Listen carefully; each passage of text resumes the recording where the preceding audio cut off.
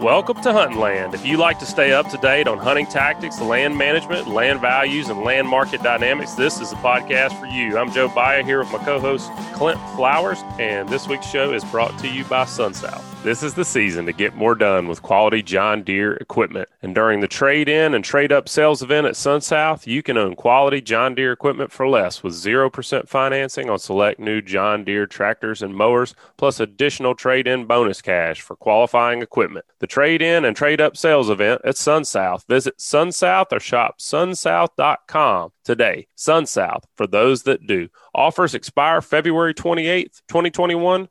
Some restrictions apply. See your dealer for details.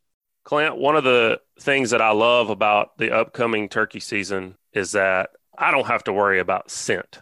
One of the things that just stresses me out about deer hunting is just always wondering what's happening with my scent and making sure I'm getting it right. Have you gotten winded this year so far? Oh, yeah. When you're dragging a smelly 7-year-old and a giant bag of snacks everywhere you go, there's no way to really fix that.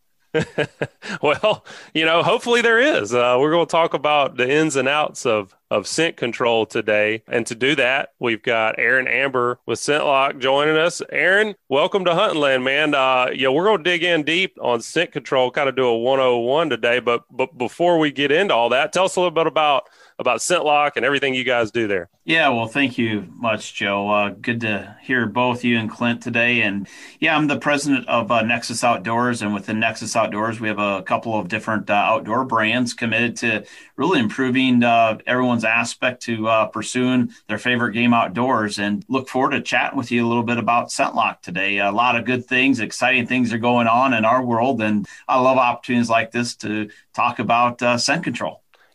Clint was talking about smelly 7-year-olds and bags of snacks and all that. Man, what causes odor, really? What creates that odor? Snacks and smelly kids. Yeah. Well, I tell you, we like to profess at our company. I mean, we've been in the odor science business for 25 years. And so we have a little bit of a platform to talk about authenticity in this land. And when we talk about the world of odor, and I'm going to phrase it as that, there's really three large places where odor starts. And the first one is bacteria, and bacteria is commonly found and produced on one's skins. And your skin and warmth and moisture creates a growing bacteria dish, if you will, where odors start and they emit off your skin. So bacteria is number one. Number two is metabolic. Metabolic would be odors produced by the body. So think about you eat garlic or maybe you and your buddies had a few too many toddies the night before. But as your body metabolizes, if you will, stuff that you eat, it emits, if you will, through your skin. And the last one is ambient. So ambient would be bacon and eggs. It would be rubbing up against gas can. It could be smoke.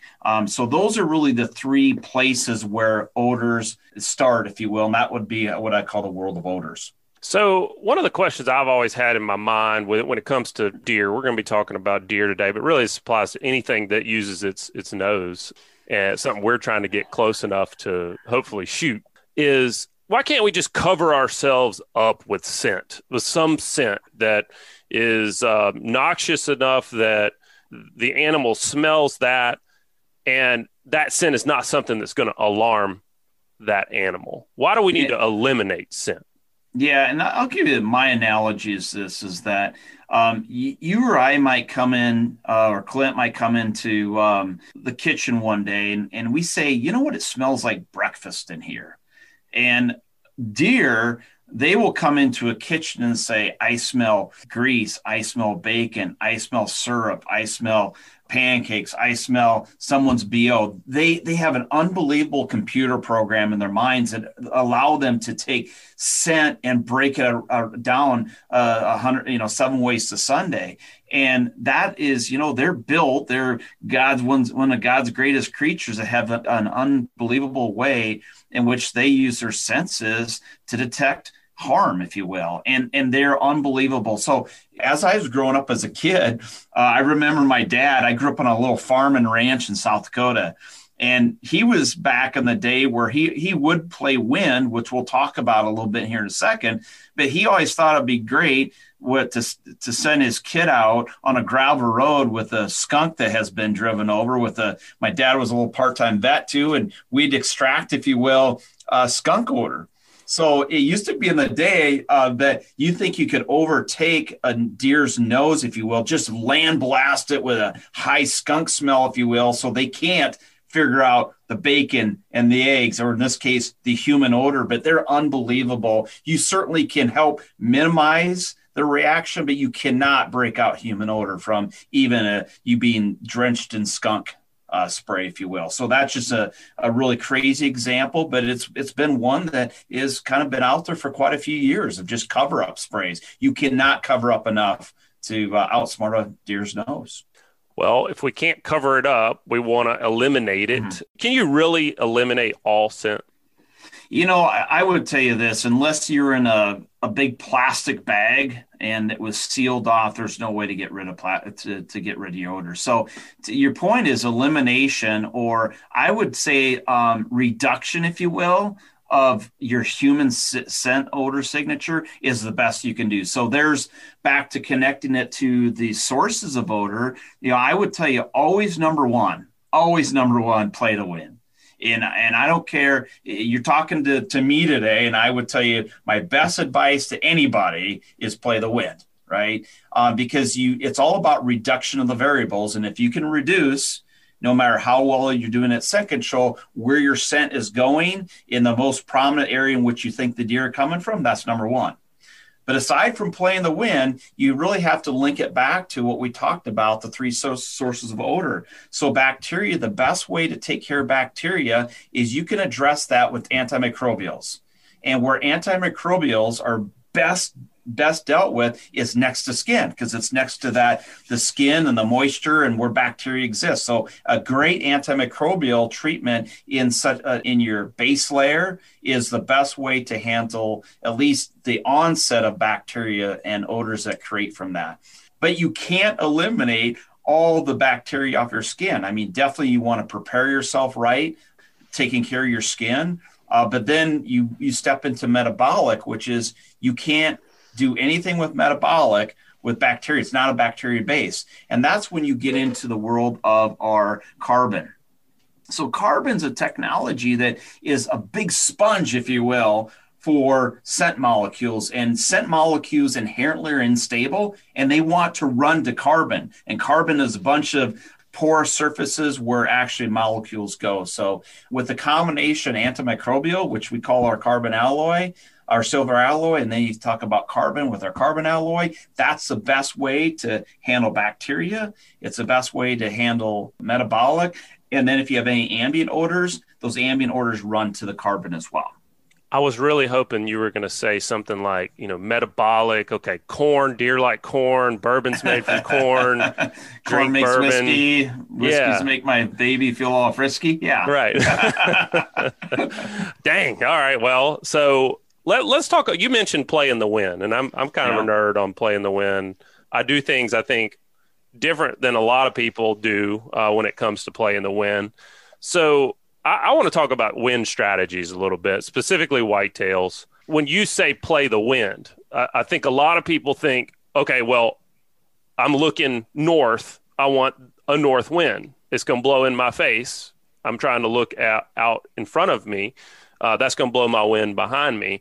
But I do some things a little bit different. Tell me some of your strategies when it comes to play in the wind. What are some of the factors that you take into account when you're trying to set up a stand, or if the stand's already there, trying to pick stands based on the wind? Yeah, and it's as simple as this, and a little bit has to do with what you said, is that you definitely want to know morning patterns and evening patterns of deer, right? Just in general, they're going to a bedding area, they're going to a feeding area, and based upon your morning or evening set, you definitely want to know where the predominance, if you will, of their movement is. So yes, in the case where predominantly they're coming from the north, in the evening they're going to a feeding area in south, and you can play that when that's great. But, certainly deer are also good. I've seen properties before where there might be a feeding and a bedding area. They like to work their way into wind as a general thought. Now, they can't always do it effectively, but they always try to cut the wind. It's like a dog. You take a dog out the woods, he's always trying to backtrack up in the wind. So he might be cutting in front of you to work back towards you if you're walking with the wind. So that's one thing. And then I think the other strategy for wind is you just have to know if you're going to get aggressive, Joe and Clint, and you guys know it, the second you bring out a grunt call, the second you bring out horns, you just got to know you're entering a zone, if you will, that's going to expose yourself, no matter how you're playing the wind that day, to an animal coming downwind. And Joe, I can't say this is a fact. I'll just say it's through experience. It seemed like 25 years ago, deer were, you always get an aggressive deer that straight lines into an aggressive calling situation. But I tell you, these days, there's way more J-hooking happening with these deer coming in on a grunt call, on a horn rattle. So you just got to be in that situation where you play the wind right to know the day you put the second you choose to call, you're playing a little scent Russian roulette, if you will. I think I see what you're talking about as it pertains to calling. I see that a lot. Clint and I both hunt in the Southeast, deep South, and we do a lot of what we call food plot, just sitting on the afternoons and watching these open areas. And I was hunting several years ago, bow hunting, and I knew I had a deer coming into this field, a mature buck coming into this field when I wasn't there based off of game camera photos. And I knew basically where he was entering the field from, which direction. And so I had a stand kind of set up on what I thought would be an edge of that wind. And I thought I had the wind in my favor, kind of assuming that deer was going to come in at a perpendicular to where he was entering the field. And what I noticed that day was it was in a tree stand, and I heard a deer coming from a direction different than where I expected this deer to enter the field. And I was able to see the deer, but I was unable to get a shot. Okay. And what he did, it was the deer I was hunting, but he actually did exactly what you're talking about. He did a big J hook, and he came into the field where he had been coming in, or he was going to come into the field, but he circled that whole entire edge of that field to be able to scent check it before he came in. And he picked up my scent doing that. And that really tuned me into the thinking about edges, where what I used to do was if I was hunting that food plot, I would look for a wind that was directly in my face based on where the stand was, and I could approach that field with the wind in my face the entire time. But what I realized is that buck, because he wasn't coming in every day like clockwork, he was only going to come to that field based on a wind that made him feel comfortable coming to that field. If he didn't have that wind, he was going to some other feeding location or maybe staying bedded, or I don't know what he was doing those days. But that really tuned me into looking for those edges and starting to think about, is there a way that I can hunt that deer on a wind he feels comfortable with and not get picked off? And that's super astute, Joe, because that's how you got to be thinking about it. He doesn't hear that often, so don't give a big head. Well, I never killed the deer, so it doesn't help. I did learn from him. And, I think that playing the wind's awesome. And like you said, it's super important. You have to do that first and foremost. But when you're hunting like a wind edge, or here in the South, we get, and I'm sure in lots of places, you get lots of swirling winds. I mean, things just aren't always, and I love to watch, hunting television, and they say, look, I just don't go in there when the winds are swirling, and I don't hunt thermals. And, it's like you take the average guy who's hunting on the weekends, and if he didn't hunt the days where the wind was swirling and there were thermals, and then, only on weekends, he would just hardly ever hunt. And so being able to control your scent as much as possible is super important. You just can't always play the wind just right. There's just no way. And especially here in the South, we've got bedding areas everywhere. There is no definitive, here's the bedding and here's the feeding in a lot of places. They might bed to the east of the field today and to the west of the field tomorrow. It's super important. So you talked a little bit about controlling scent on the body. That is really going to be that bacteria that's going to come from that antimicrobial layer. What are those elements of that what should people look for if they're looking for that antimicrobial layer? What do you use in that base layer? Yeah, I mean, I think if you look across the industry, there's many that have an antimicrobial treatment, and I would definitely be asking questions on how effective the antimicrobial is and who you can trust. I mean, there's some people that just subscribe to Merino as their antimicrobial layer. And I mean, it's good from its ability to, not create bacteria itself, because even your garments, if you're not laundering them, I mean, they can obviously get skin particles on it and create bacteria. So I would just tell you there's a couple of different providers out there, and I'd go with a brand that you trust that knows the science. Yeah.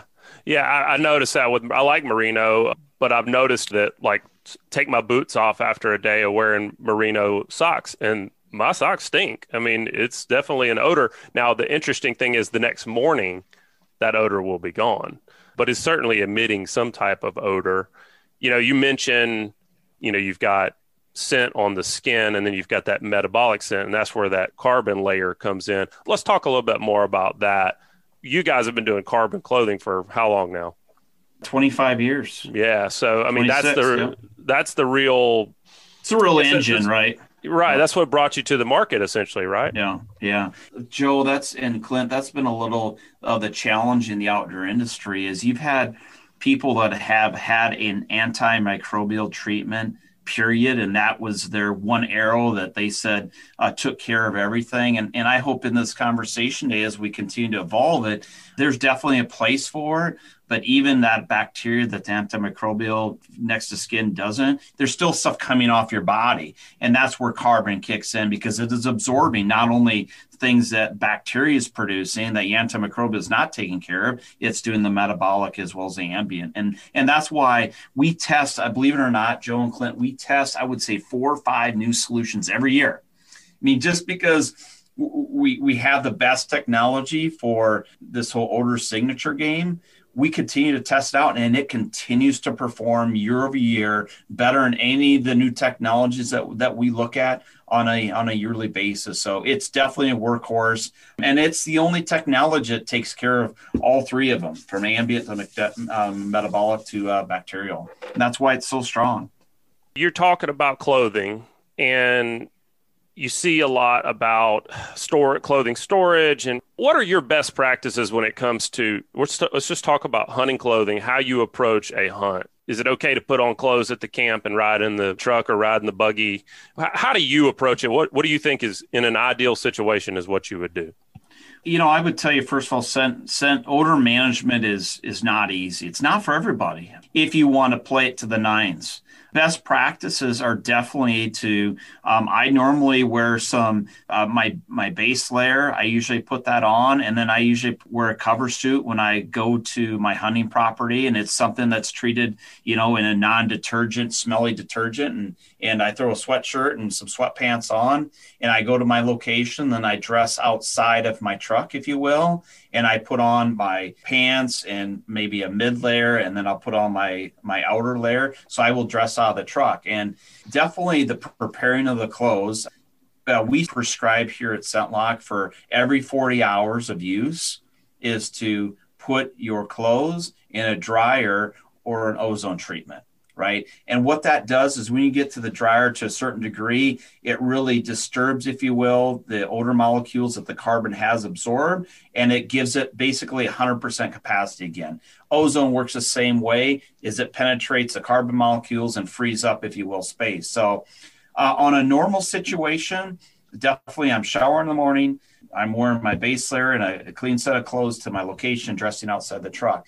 I will tell you, in between hunts, I think it's pretty important. I actually treat my garments every day when I'm hunting hard. I'll put them in for a 20 to 30 minute ozone treatment in my bag to make sure that my clothes, if I brushed up against something, or I would say everyone perspires, even when you're not perspiring, right? Quote unquote. And it's creating potential odor in your garment. So I like to do a light treatment of ozone in between my 40 hours of treatment is what I do. I'm glad you brought up ozone. I was a skeptic on ozone originally, and I've had the chance to use it and see the effectiveness of it.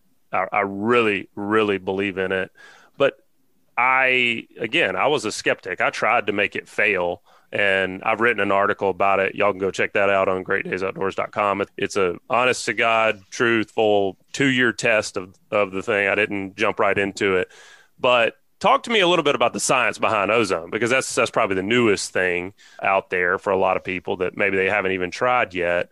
So you guys are making an ozone that can treat surfaces. Is that right? You're talking about basically now the environmental smells?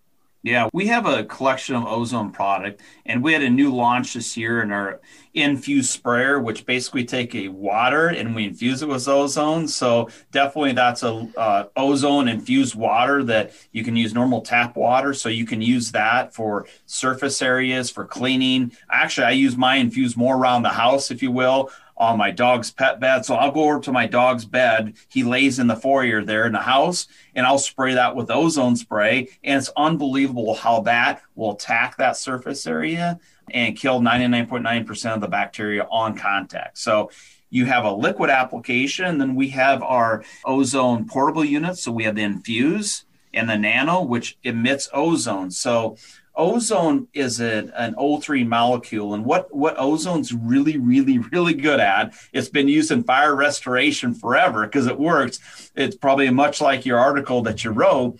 It actually, when it produces an O3 molecule, it'll take a scent signature, which is multiple molecules coming together to create a scent, and it actually breaks apart that odor chain. And when you break apart the odor chain, it becomes benign, if you will. Only through a combination of those molecules come together does it create a vapor or a smell. So that's why ozone is great. That O3 molecule will search out those scent strings and it'll break them apart. And that's why it works from a scientific perspective. And we've known about it for a long time.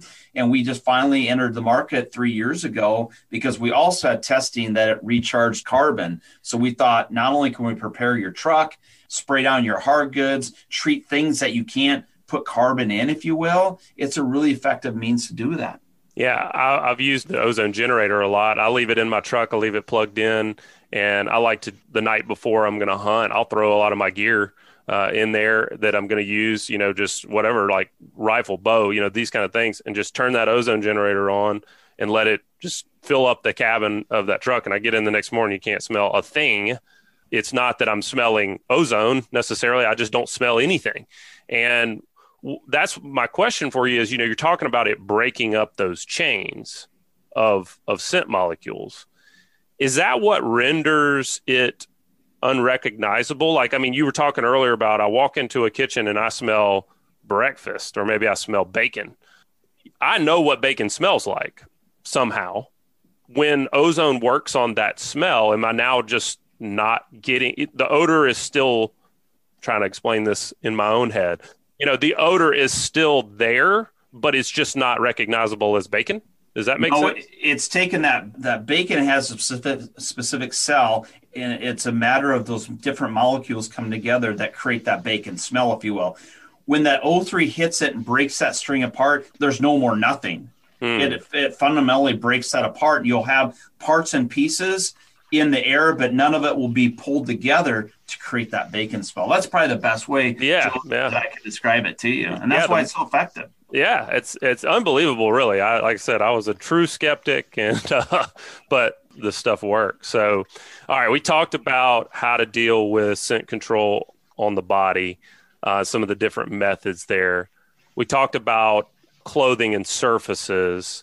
You mentioned something earlier. You're talking about basically, instead of perspiration, respiration. You basically drink a cup of coffee and I'm breathing all morning. How do we control that? Is there anything we can do? Is that still that carbon? Do we need to have some kind of a carbon filter in front of our mouth, or what's your thoughts there?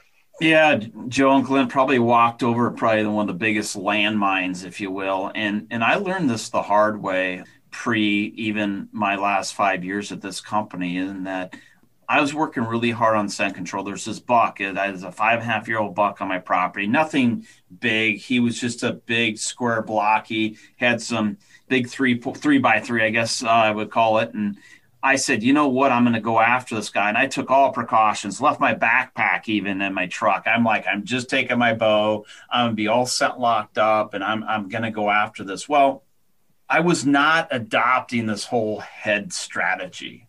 And so, of course, I saw him go along the river. He was 150 yards out. And guess what I had to do? I had to do what I said earlier, which is break out a call.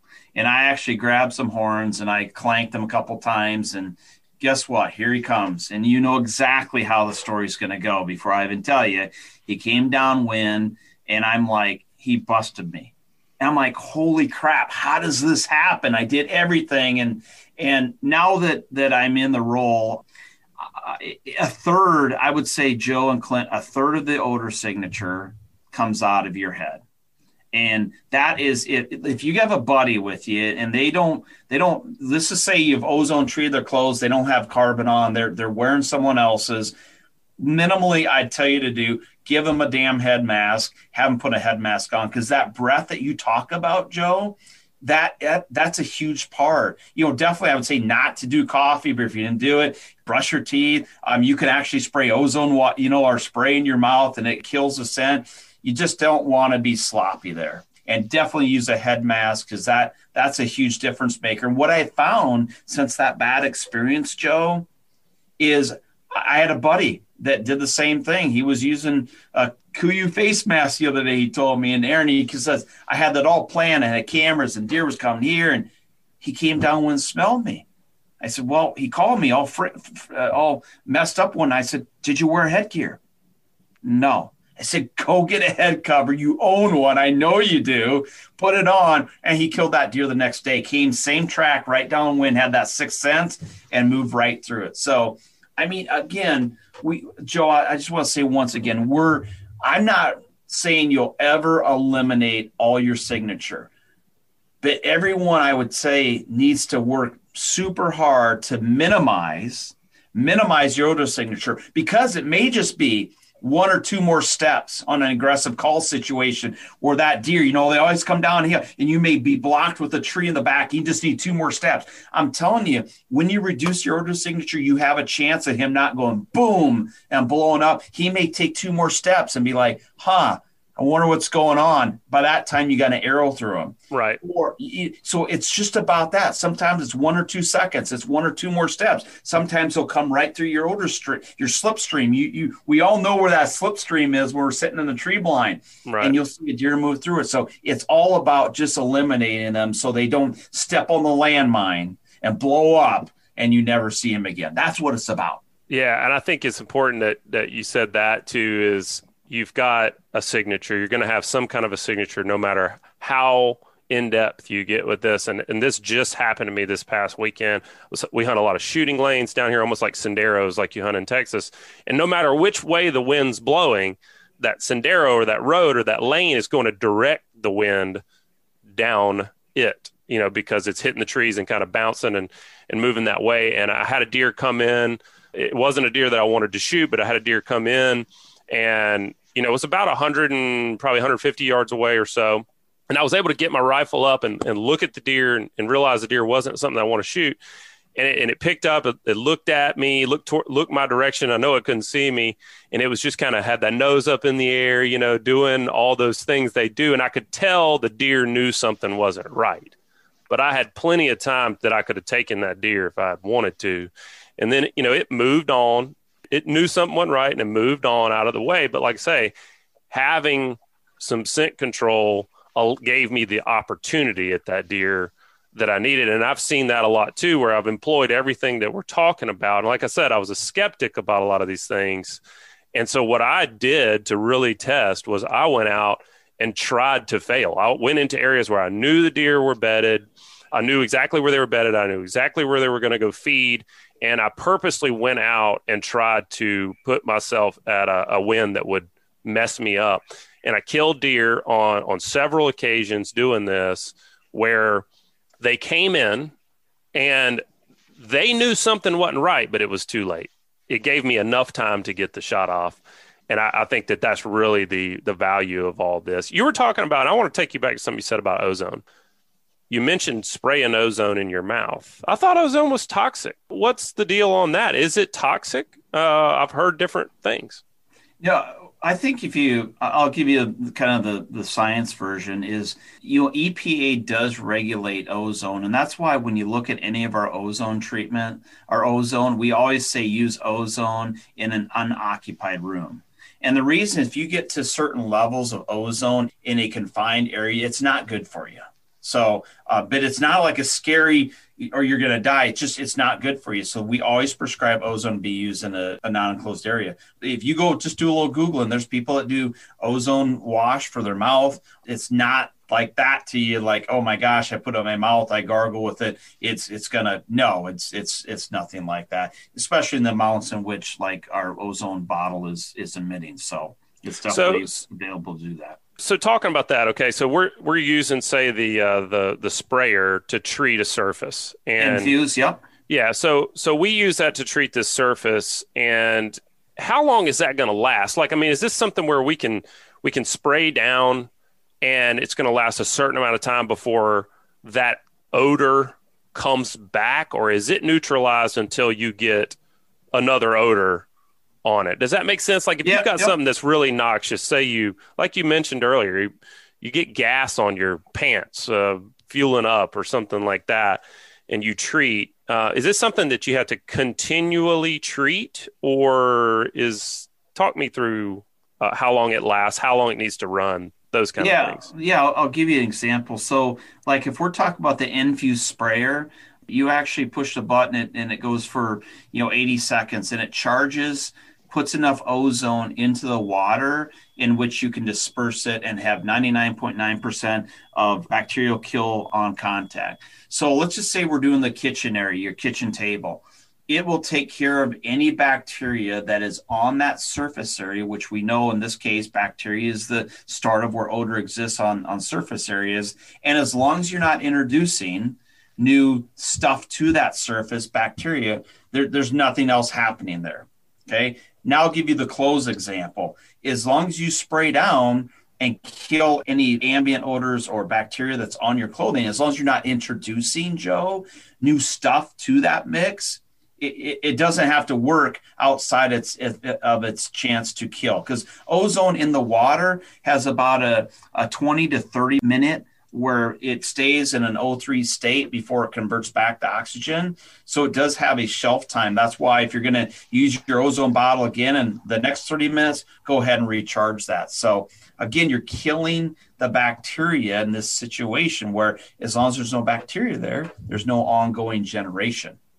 But let's just say you go out and you walk to your stand and back and you want to, and just say you're down to your base layer and you're like, man, I want to make sure I'm scent conscious again. Go ahead and spray down your base layer because you're perspiring. Some skin was coming off in between and it was creating an opportunity for odor vapors to be created there. So I hope that answers that, Joe. Yeah, it does. It does. I mean, it's just so cool to think of all the different things we can use now to get outdoors and hunt, and it's amazing that we ever killed anything, before. It's when you start to think about, but like you said, playing that wind is the most important thing. You got to make sure you got that, but there's tons of different options out there. And why not use I know I need every piece of help I can get to get close to these animals. Well, so, Joe, I like what you said earlier, because we could have had a whole segment on wind.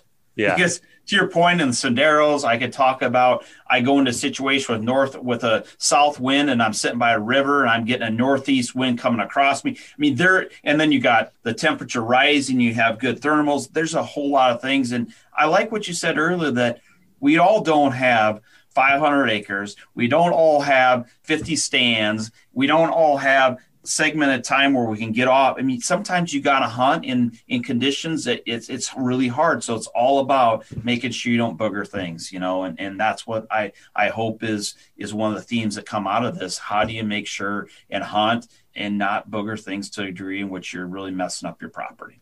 So Aaron, is there any places or situations that we shouldn't use ozone?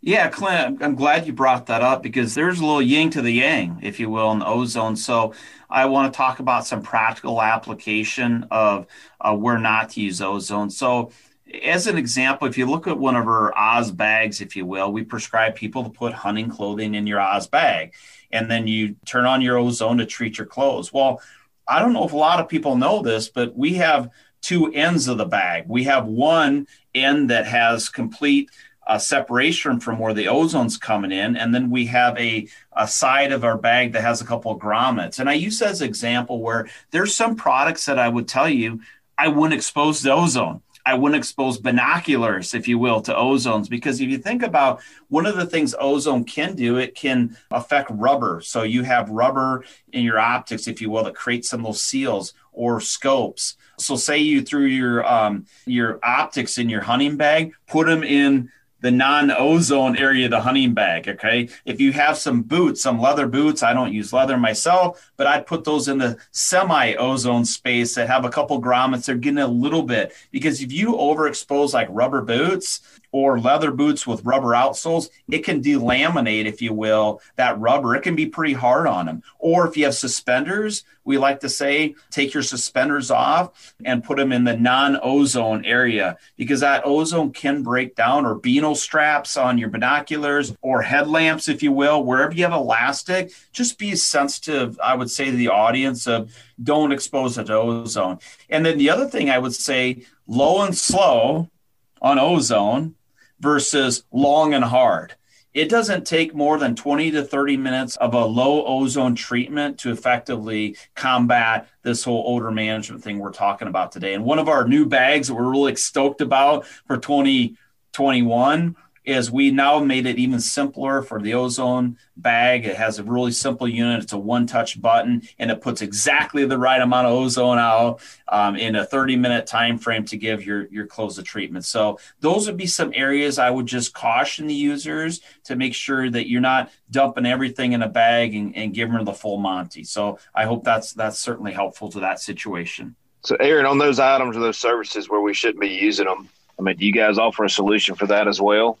Or is it something we just have to stay away from?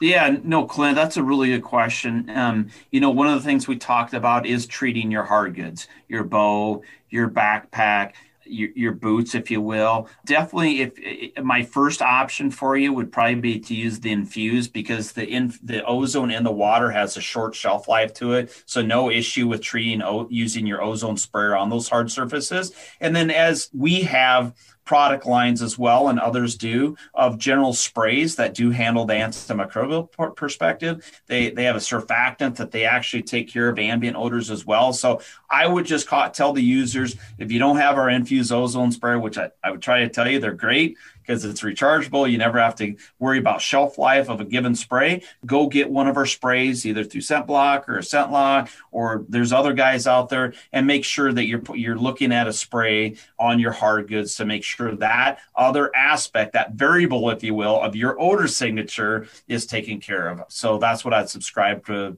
any of the hard goods that you're taking in the field.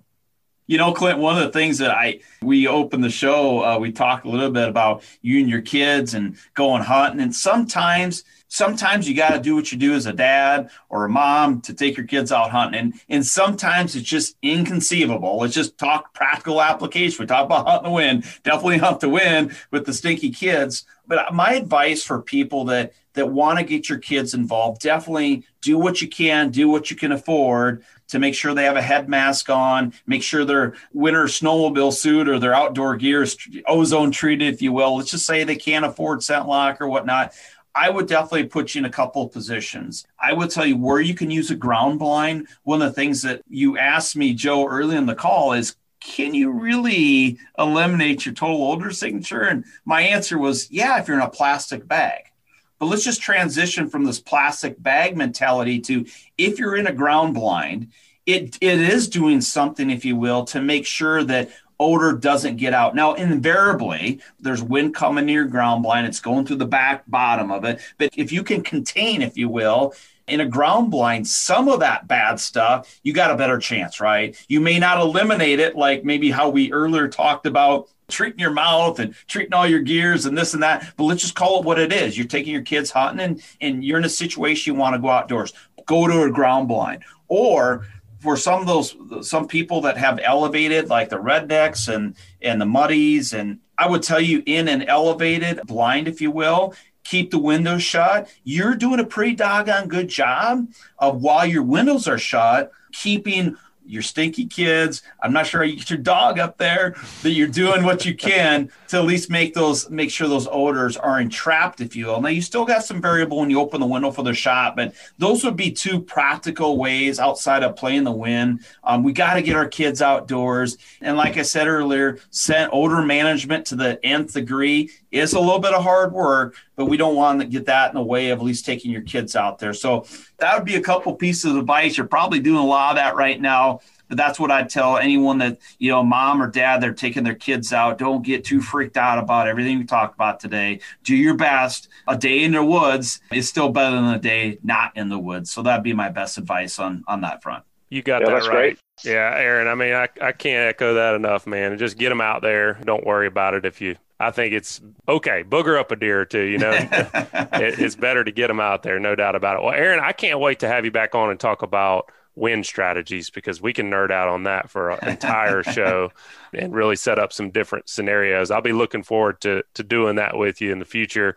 But till then, if folks want to check out, I thought you did a good job of talking about maybe the places you'd go first when it comes to scent control and then working your way down the line from there. But if they want to check you guys out, where do you recommend they go to learn more about all the different scent control products and strategies that are out there? Yeah, I'd visit scentlock.com, and that will be the nerve center, if you will, for not only the product stories, but we have a lot of science stories. We have blog stories where you'll have real people, such Joe as you and Clint, telling real life experiences about how their either ozone changed their life, the clothing changed their life. And we have a great group of fans and customers. And without that, without the trust over the last 26 years, we wouldn't be where we're at today. So appreciate conversation with you, Clint, and Joe, and thanks for your support, and all of our rabid fans out there. Can't do without them.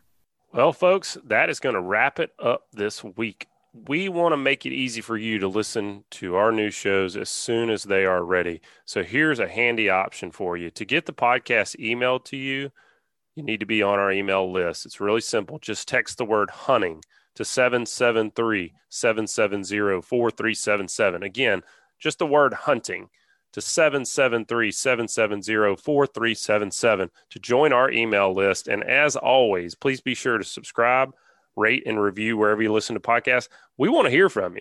If there's something you want us to cover, let us know. Send us an email, pros@landhunting.com. Drop us a review. Let us know how we're doing, what you want to hear more of. But until next week, I hope you guys stay safe out there and wrap up your season successfully. This week's show has been brought to you by Alabama Ag Credit. Buying real property isn't the same as buying in town. If you're in the market to purchase your own piece of paradise or need an operating line for your farm, give our friends at Alabama Ag Credit a call. As the local experts in rural real estate financing, they can help you with everything from homes and land to tractors and crops. Because sometimes natural resources need financial resources. And while some lenders don't get it, they do. Learn more by visiting alabamaagcredit.com. This week's show has been brought to you by Joe Baya and Clint Flowers, members of the top producing team at National Land Realty, the fastest growing and most innovative land brokerage in the nation. Bottom line, we know land, and now is a great time to buy or sell. Want to know why? Shoot us an email at pros@landhunting.com or call us at 855-NLR-LAND. And also brought to you by Southern Yankees. Right now, for sale, Southern Yankees has around 60 does and bucks that are mule deer hybrids. Most are 50% mule deer genetics. The 75% and greater muley genetics look and hop as mule deer do. These animals are not being sold as game animals. A high fence enclosure is required for ownership. They are produced by world-class mule deer sires. Southern Yankees Deer Farm, 256-990-3838. Any and all state laws will be followed prior to commencement of any final proposal to sell or the actual sale of these animals. This is void where prohibited by law.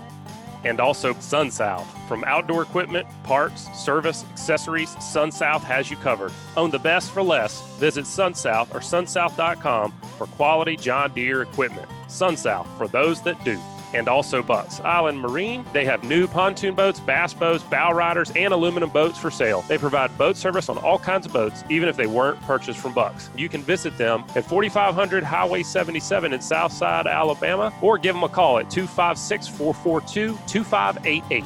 and also brought to you by Great Days Outdoors Magazine. Great Days Outdoors Magazine guides you on hunting and fishing south of the Mason-Dixon. Become a better Southern hunter and angler and pick up your copy today wherever fine magazines are sold or save online at greatdaysoutdoors.com.